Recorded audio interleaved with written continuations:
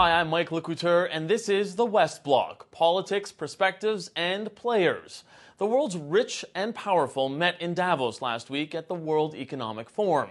The annual conference brings together the people responsible for billions of dollars in capital around the world. And while they were there, global financial leaders were asked to put some of those dollars to work to end infectious diseases through the Global Fund to fight AIDS, tuberculosis, and malaria. Canada has contributed $2.2 billion to the fund since 2012, and advocates are calling on Ottawa to continue that momentum. Joining me now is Peter Sands, the Executive Director of the Global Fund. Thanks very much for joining us. I guess for people who don't really know it, explain to us, what is the goal of the Global Fund, and how does this money get gathered and then distributed? The Global Fund was created in 2002, originally simply to save lives from people affected by AIDS, TB, and malaria. But actually our ambition is to end all three epidemics and to do so by 2030. We get money from a mix of governments and private philanthropy companies. We do it on a 3-year cycle. We raise money every 3 years and then support programs in countries affected by the three diseases. How is that money actually sent out the door here, and how do you pick what organizations will go to get that money to help end those diseases? We allocate the money based on essentially a formula that gives it most priority to the places with the most disease and the places with the least money. So it goes to the poorest, most affected places. In each country, we have a mechanism which involves both governments, technical partners, civil society, and they actually choose what are going to be the organizations that run the programs. 2030 is the end goal to eradicate these diseases. Where are we right now in terms of meeting that goal? We're at a crucial point. We've made extraordinary progress on AIDS and malaria. We've halved the number of deaths, with TB somewhat less, about 20% or so. But we've still got a long way to go. And we have to really step up the fight against the three diseases if we're going to make that 2030 deadline. How do you do that? Because I know that there was some difficulty, especially with Canada, in making the ask, and then for a few years now, Canada sort of waited till the last minute to commit. So how do you get a country to commit to that money early so that you know how far you can go? Well, Canada actually has been very supportive, and the last replenishment, the last 3-year cycle of funding, was hosted here in Canada, in Montreal, with Prime Minister Trudeau as the host.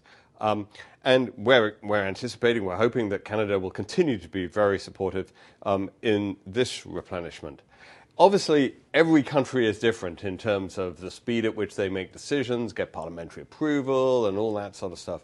Ultimately, what counts is that we need to raise at least $14 billion US dollars to fund the next 3 years of the fight against AIDS, TB, and malaria. I want to ask you about that goal because some advocates have said that that $14 billion US is actually an unambitious goal, that a lot more is needed to fully eradicate TB, AIDS, and malaria. What do you say to them?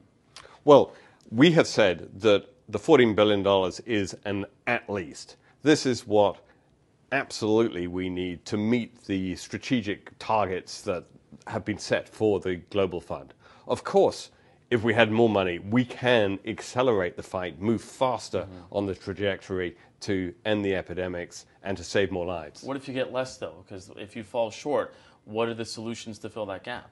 Well, this is the crux of it. In fighting diseases like AIDS, TB, and malaria, there is really no middle ground. You're either winning or you're losing. And there is a significant risk that if the fight isn't effectively funded, that we will see an uptick in the number of deaths and infections. And that's something we really, having fought so hard to make the progress we've made, we really don't want to let that go.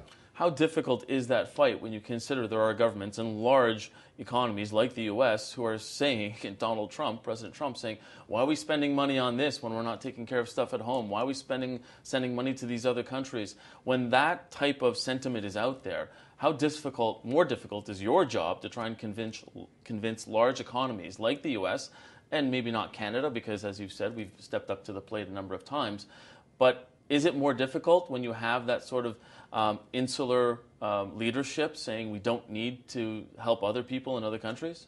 Well, insular and nationalistic politics, which we're seeing some of in all sorts of different parts of the world, clearly is a challenge when you're asking people to step up to save lives among the poorest, most marginalized communities in the world. I have to say, though, that the strength of the support that the Global Fund has in Congress is remarkable. And it's bipartisan and has been consistent throughout the history of the Global Fund. Could it change on a whim? Because we know with this president, he changed his mind a lot. Only last week we saw 137 congressmen write a letter to Pompeo talking about the need to increase support to the Global Fund. So there is very strong support in the US.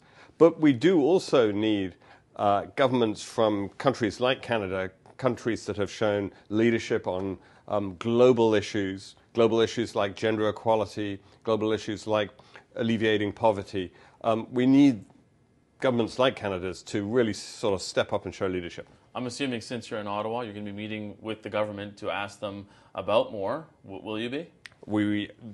I'm here for the replenishment process, absolutely. So how do you make the case to say, thank you, Canada, you've been doing a good job, but guess what? We need you to kick in some more. I think you've articulated it extremely well. Canada has been very supportive, but now is not a time to back off the fight against these three diseases. Now is the time to step up the fight and make sure we actually achieve the goal of ending the epidemics. But realistically, it's an election year. International development and these types of programs are not the types of things that get people out to a ballot box. Are you worried that you're going to have to compete with that sort of a thing? Well, people always say that, but I actually think people do care about the health, the lives of people in other parts of the world. I mean, take malaria, for example. 500,000 people roughly are dying of malaria every year. 70% of those are children under the age of 5. This is a disease we know how to fight and beat, and we should do so. But also some of this is about self-interest. With TB, the scariest form of TB is multi-drug resistant TB. Basically, any known antibiotic doesn't work with it. TB is a very serious global health security threat. It's something we should all be worried about because drug-resistant TB is a very nasty, difficult disease with a high fatality rate, whether you catch it in Kinshasa or Delhi or Ottawa. I wanted to ask you personally, you've been doing this for about a year now. What do you think is your biggest accomplishment thus far? Well, I'm new to the area. My background was very much more in financial services and business, so I'm an unusual person to be running a global health fund. I think what I bring is perhaps a sense of the speed of decision-making that you get in a business, the focus on results and on data, and a determination to make sure that we follow through and actually deliver the impact and get to the objective. How will you rate yourself to know whether or not, in your personal opinion, you've accomplished what you've wanted to do, or the challenges that you have still to come? I think 9 months in this kind of game is too soon. I've got a 4-year term. 4-year term will end on the 20th anniversary of the Global Fund. For me, the test is, are we back on track? We're not on track to meeting the 2030 goal at the moment. I want to make sure that by the time I finish my 4-year term, we are firmly back on track towards that objective. And if you're not, is it a failure in your mind? Yeah, we won't have achieved. And this is a failure of huge stakes. This is not like missing a quarterly earnings. This is millions of lives at stake. So for me, this is something I'm passionate about. It's something that the Global Fund is a huge partnership, right? We work with governments, with NGOs, civil society, technical partners all over the world. There are a lot of enormously committed, dedicated people, and we are making very good progress. We just need to make sure that we step up the fight and actually make it happen. save the lives, end the epidemics. So how do you appeal to Prime Minister Trudeau to say, or other world leaders, look, we need to keep going on this. We need to keep pushing harder and up the game, get more money in the kitty. Victory is in sight. We can see what we can do. We need to turn that into a reality. And also, if we don't, it's not a sort of steady state. The way these diseases work, you're either winning or losing. We need to win this fight. And thank you very much for joining us, Mr. Sands. Well, that's all the time we have for today. Thank you very much for joining us. I'm Mike LeCouture for the West Block.